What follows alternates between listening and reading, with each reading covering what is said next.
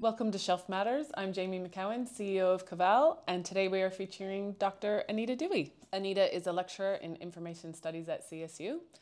She's overseeing the workplace learning subjects. Anita, tell us about your background and what led you to where you are today. Good morning. So it's nice to be here. Yes, I am a CSU lecturer in information studies now, but before that, my background is actually I was a practitioner in academic libraries, a couple of academic libraries across some 12 years or so. I started at Monash and then La Trobe. Our neighbor. And I first met you at La Trobe, and then I ran into you at IFLA in Rotterdam, the very first morning. And the first thing, I don't know if you remember, you asked me, is Caval doing student placements again after COVID? Do you remember this? Yes. And I confirmed we were just starting to get back into it because it was a bit confronting when we were asked, and but we did have a good experience earlier this year when we started to get back into things. Yeah, that's good to hear. You were still carrying around your poster because you hadn't. Everyone was carrying around posters that morning. And IFLA is a great place to get an international perspective on what's happening. So I would love to hear about the poster, more detail about it, and how it was received at IFLA. So I have the poster here, actually. This poster is actually on my research about placement, library placement, particularly. So very relevant to our conversation about Caval taking placement students. I'm looking at library placement as an enabler, as I put it in the title, as an enabler for libraries and librarians in building a sustainable future. It's really speaking to the relevance of, I guess, our graduates or our future graduates in coming into the workplace, real life workplaces. And I'm looking at it from 4 different perspectives. So from our perspective in the university, who provide the education for future librarians, but also you, for example, as a host, it's the industry. What's your expectation of our graduates, and what's your expectation of our placement students coming your way? So it's not a big surprise as well for everyone, but also from the perspective of the students themselves, of course, and plus one more accrediting body. In your study, you went into all those perspectives, and did you find an ideal, or the outcome was a recommendation? Yes, but this is it's actually a preliminary finding that I shared on my poster, because it's part of my second PhD. So at the moment, I'm pursuing my second PhD. And my research interest is really on the big umbrella of linking curriculum with workplace. So that's part of it, I guess, in the bigger picture. It's quite interesting finding that I found to date, but it's an ongoing project. And what's happening internationally in this space? Did others at IFLA? Yes, they did visit my poster. To be honest, I was a minority, right? Because workplace learning, work-integrated learning is often seen as something separate from librarianship. Yes, it's librarianship, it's LIS education. They're connected, but then work-integrated learning is seen as something else. So what I'm doing through that poster was marrying the two, I guess, and that got quite a number of interests on site.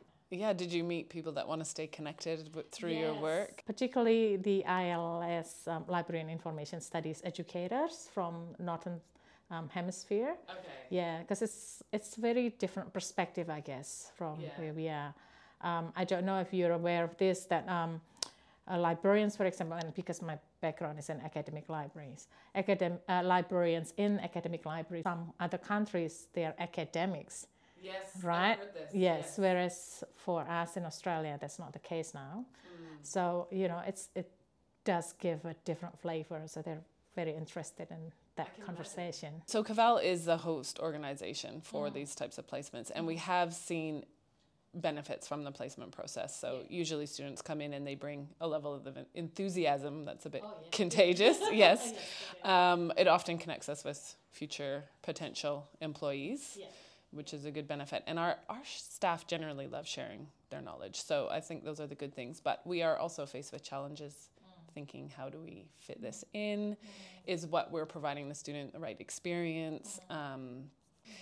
Do you have recommendations for host organizations to manage those challenges? Well, I guess just because from my perspective as the educator, when we send placement students out there, we want them to experience the real journey. So just do as you do. And I guess, yes, it does take an effort to supervise and, rather than say it as a burden or as an additional workload, I suppose, because I have been, as I mentioned before, a practitioner before, and in my capacity as, for example, managers or leaders, what was the title, coordinators as well, and a couple of academic libraries, I did look after, if that's the word, or supervise placement students. I don't change the way I operate, and I think students get that learning from that experience, and it does not add something extra for you guys as at the minimum, as minimum as possible. And that's part of the conversation that I had when I interviewed some people, and hence the poster, was that hosts sometimes they think, oh, well, it's a burden, it's time management issue and all that. But when I dig further, it's more because then they think they have to make something extra, which is not always the case. That's not what the student expect. Yeah. So in a way, they're overthinking the whole placement. They're being too nice. They're being too nice. Yeah, because a lot of them say, oh, I want to give back to the profession, which is really awesome. That leads me to the next question, because we were asked recently too for an online placement. Yes, and that for us would be a different than what we've normally done. So with the increased movement to online and working from home, have library placements moved toward a more online direction? I guess the requests come from our observation as well about what's happening out there in the workplace. Again, this is about linking what we've taught in classrooms. Classrooms if it's virtual, because at CSU, for example, the program is fully online, with workplace. And as I understand it, workplaces are now more into hybrid mode. And that's the real workplace atmosphere or situation that our graduates will face as they finish their study and apply for jobs and all that. So hosting it that way, hosting placement students that way, is really the relevant practice, I suppose. Very recently, not from CAVAL, but I've had a question both from the student and a host organization who's agreed to host my student, for example, asked, is it okay if when working from home, when it's time to work from home on those days, I don't keep an eye on the student all the time. So I'm not expecting you to keep an eye on the student. I think I trust my student enough. And that's part of the practice. And they have to be responsible for that. Hence, at the end of the day, they have to provide placement report to us, but also to review what has happened during placement with their host supervisor. And in the midst way, I usually send them check-in emails, actually, placement check-in emails, just to see how things are. And then if there are difficulties and things like that, then we will organize a meeting. Otherwise, if everything goes well, everything goes well. Yeah, I felt like when we were looking into it, we did get some specific advice on this is how you can manage the supervision. And I think it didn't work out this time, but we would be open to it again. It's anything new. You just have to look at how it's going to work and have a plan. So, I mean, I do understand the host organizations are are also, in a way, are also transitioning. Yes. Like, and we're all learning this, Yes. right? My next question is more about the accrediting bodies, because that's part of one of the stakeholders within your poster. And how do you see they fit into this landscape? Well, we, as courses in Australia, there are 3 universities who are providing the education program for librarianship, for example, or information studies in this case. We're accredited every 5 years.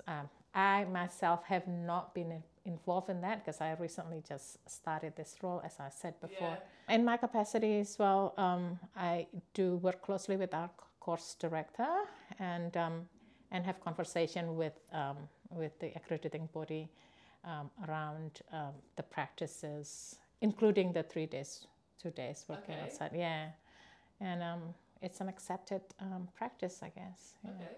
When we employ new graduates, I would say, we do think there is a gap sometimes between what they are taught and what we need them to do at Cavell. So there's always a level of training. And I just want to know, do you think that there's this gap between theoretical knowledge and practical experience for aspiring librarians? Yes, there is a gap. Yes. I'm not going to say no, because if I say no, I'll be lying. But that's exactly where I'm coming from with my research. Perfect. I want to see the link between curriculum and making sure that the graduates are relevant with their skills and knowledge. Knowledge-wise, it's probably, yes, we need to keep reviewing and revising our contents, which we've been doing. We're in constant conversation about that. That's why we want to make our students or our graduates relevant to the industry. But the way to make that happen, how we can make that happen, is having constant conversation as well with industry.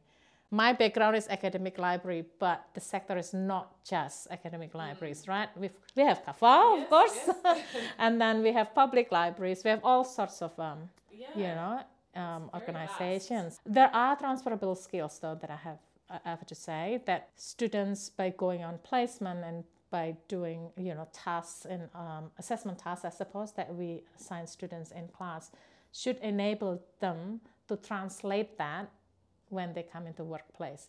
And the learning how to translate that is through placement, ideally, right? That is usually, and I'm backed by a few research results elsewhere as well, is that the problem is usually not because they don't have the skills, it's because they don't automatically know how to translate these transferable skills. Right. A lot of people use the word soft skills. I'm not a big fan of the term soft skill. I think they are essential skills that students know they have it. They know they have it, but they don't know how to translate that and make that happen. Is it a confidence thing sometimes as well? Yes, yes. I mean, part of it is probably, when I talk to students, I always say, look, you have to behave in a professional manner. You have to be, strategic. Yes, you learn as much as you can, but basically, the politeness strategy and all that. Part of it is because, I hope it's not because I'm saying that too much to my student, so that they come to you not confident enough. But I think they do have sometimes difficulty with confidence, particularly with communicating to people in the workplace. Because one of the outcomes, for example, and this is not just my students; these are students across Australia that I interviewed for the poster, for example. When I asked, how do you feel, when you do placement? Now I feel comfortable being surrounded by professionals. Okay. So that indicates that before they go on placement, they don't know what they don't know. And it's hard when you don't know what you don't know. Absolutely. I think, when they come to Cavell, they don't know exactly what to expect. And we definitely see, a level of increased engagement, I would say, by the end, where they're absolutely fascinated sometimes by what we do, because they might not know. Look, the label or the title of organization does not necessarily reflect what's in it. Take academic libraries again. That's my my experience, when they come to academic libraries, often the assumption is, okay, e-resources or collection, and then librarians who sit outside at the front line, welcoming students coming, or users, library users coming and ask questions, not realizing that there is a significant portion of teaching and learning going on by librarians, for example, and then when they come in, they thought, oh my God, this is part of the profession, this is fun. Some of them say that, but I also had a student who came across that and said, I did not know such thing, and now I am experiencing this, and I now make up my mind that this is not something that I want to do, and that's fine. Right. And I mean, that's part of the workplace learning, I suppose. We had that with our last placements where they felt like they didn't think they liked cataloging until they actually came in and did it. Yeah, and they were like, this is actually quite interesting for me. One of the students that I interviewed, well, not a student anymore because she's working somewhere else, and I don't have to say where she is now. She did say that she did a placement with you guys at Koval, and actually get to the next stage was secure an employment with you. She enjoyed it so much. That is ideal for us as well, because when a student comes in and you can see what they're capable of in a short period of time, and generally the type of work that we do, if it clicks with a person, they can do it. And so I actually think it's that's one of the benefits. Funny enough, the one of the host organization, when I interviewed them, they say, check before you buy. Yes. And I think that's also that's an additional perspective to it. Absolutely. Some of our most recent student placements restored our faith in the process, because I think we were a bit apprehensive after COVID about starting with student placements. I think just with everything, right? But it went really well, and that is a success story of the student that was employed by Koval. But not only that, we do have a few students actually who then end up securing an employment. But almost every single one, the host organization, I consider this as a success story from the lecturer's perspective, is that the host organizations offer students to become a referee when they. I think that's a big thing. That says a lot. Yes, that does, because that's not something you can take lightly. No. I mean, if someone asked me to be a referee, I would say yes, if I know the person really well and work quality-wise, right? And a lot to say about the person. Yes. So I think that says a lot. Do you have any advice for aspiring librarians who are considering undertaking a course that would require a professional placement? Yes. And I've had questions, again, in my very limited time as the workplace learning subject coordinator at CSU. I've received quite a few emails coming from very early students, not students who have not yet enrolled in the course, but they're already enrolled, but very early in stage. So quite further away from workplace learning or placement specifically.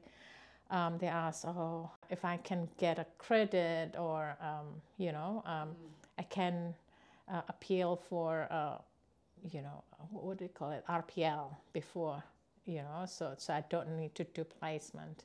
And normally what I would come back to them is that I understand there are consequences, particularly financial consequences, because our placement is unpaid placement, for example, right? But please weigh up whether what you will get within the 2 weeks block or 10 working days block for CSU. I know it's slightly different for other universities. Is it worth it for your future career? Where do you want to go after this? Because for CSU's case, quite a lot of our students are already either working in the sector or changing career from something else. You probably noticed that as well. Yeah. So placement is not about just the hours, adding the hours to your course, but really investigating what's in the sector for you. Although at some point then, there are a few who say, yeah, but I'm already at the managerial level in the sector, and I want to do this study because I need it for my, future career. Then that's something else. When you're already in the leadership for some times and you work in the sector for quite a while. I mean, that's how I did my master's degree for librarianship, for example. Okay. I do understand that they need to keep going. With the host organizations, is it mainly academic and public libraries? No. We have a variety of them. And this is exactly what I've been saying to the students. Look, don't just look at the institution that it has a title, library, or, but look deeper. Okay. What's their mission? This is really like a job-seeking journey, okay. Right? And that's why part of the self-placement, I guess, background is so that they get the full journey for it. Do investigation, do research, what they do, does the vision and mission and area of operation of this institution, this organization is in line with what you want to do. Mm-hmm. Because at the end of the day, before they reach out, they have to provide me with 3 professional goals that they want to achieve within that placement period. And when they do that, what they see is not just the organization as a whole, but people who work in the organization who can supervise them, because the requirement is for them to be supervised by qualified information professional. We do have museums, for example, that has library in it. We have archival society. It's interesting the type of organization. So we do have, of course, libraries, public libraries, academic libraries, but we also have, CAVAL is one of them. State libraries is another. Hospital libraries, So it's nothing standard, if you like. Okay. Yeah. And can the host organization sort of advertise that they're open to the student placement if there's someone out there that isn't receiving these offers, I guess? Or Yes. Okay. Quite a number of them.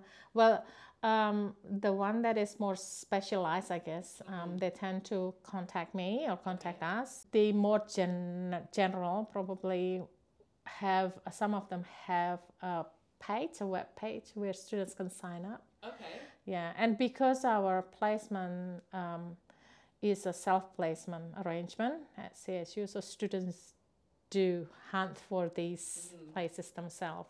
I wonder if there's anything else you want to add that we should know, that we should be considering. I guess and this applies to me as well. I guess we need to not have assumption over each other and start the conversation really, having it quite intensive, I guess, across the different roles that we play. I am also open to students' suggestions. Okay. So sometimes they say, hey, I'm very remote. I'm somewhere that I can't travel. Yes. There is only one library. Yes. In my area, and hence the virtual placement is an option. And that's where conversation between the student and myself, and not myself, but anyone who's coordinating workplace learning at the university program with industry is really, really key to that. Sometimes, and I can only say this because I was in the industry myself, right? Yeah. I was so hesitant to reach out to the schools and say, oh, I wonder if they take it as, as a positive thing if we give them feedback, or we say, hey, we would like to run placement, but we want it project-based, for example. Okay. As simple as that. When I was in the practitioner role, I felt like, oh, should I do that or should I not do that? There is that hesitance. I guess that needs to go away, and we talk more, have conversation more, and that way we keep the students going to placement that is relevant, and hence the profession stays relevant. Is there a best time to contact when students are planning the placement, or does it happen throughout the year? Well, CSU, it happens throughout the year. So what happens is we do have, well, for Bachelor and Master of Information Studies program, we have one subject that is a session long. We don't call it semester, but we call it session. That is a session long, just planning for placement. So this is when students reach out to you guys and, organizing, negotiating placements and all that. And then the next session is when they go on placement. We do also have Master of Education Teacher Librarianship. So in a similar way, but then it's a whole year, I suppose, or 2-session subject that composed of placement, and before that, study visit. Not every student has to do study visit. Quite a number of students who do study visits, be it physical study visit or virtual study visits, they end up pursuing placement at the organization. Yeah, because then they have the background. Are study visits happening as they were? Yes. Okay. We are planning to do 2 Sydney study visits, 2 Melbourne study visits, a Canberra and a Brisbane. They're all physical study visits, but there are also virtual study visits. What does a virtual study visit look like? We usually have multiple hosts, an hour-long talk from the host, and then because again it's a subject, so student will have access to learning management system where the professional, the host, answer questions in there. So yeah, that's like a package, and each student who do decide to go on virtual study visits rather than the physical study visit, they have to attend at least 3. But then each session we provide 8 talks from 8 different people across different and they can watch the recording and reflect on that, of course. Well, thank you for coming. Thanks for having me. It's a relevant topic that we're very invested in, and I think other people are as well. Ensuring the relevance of the profession. Absolutely. Yeah.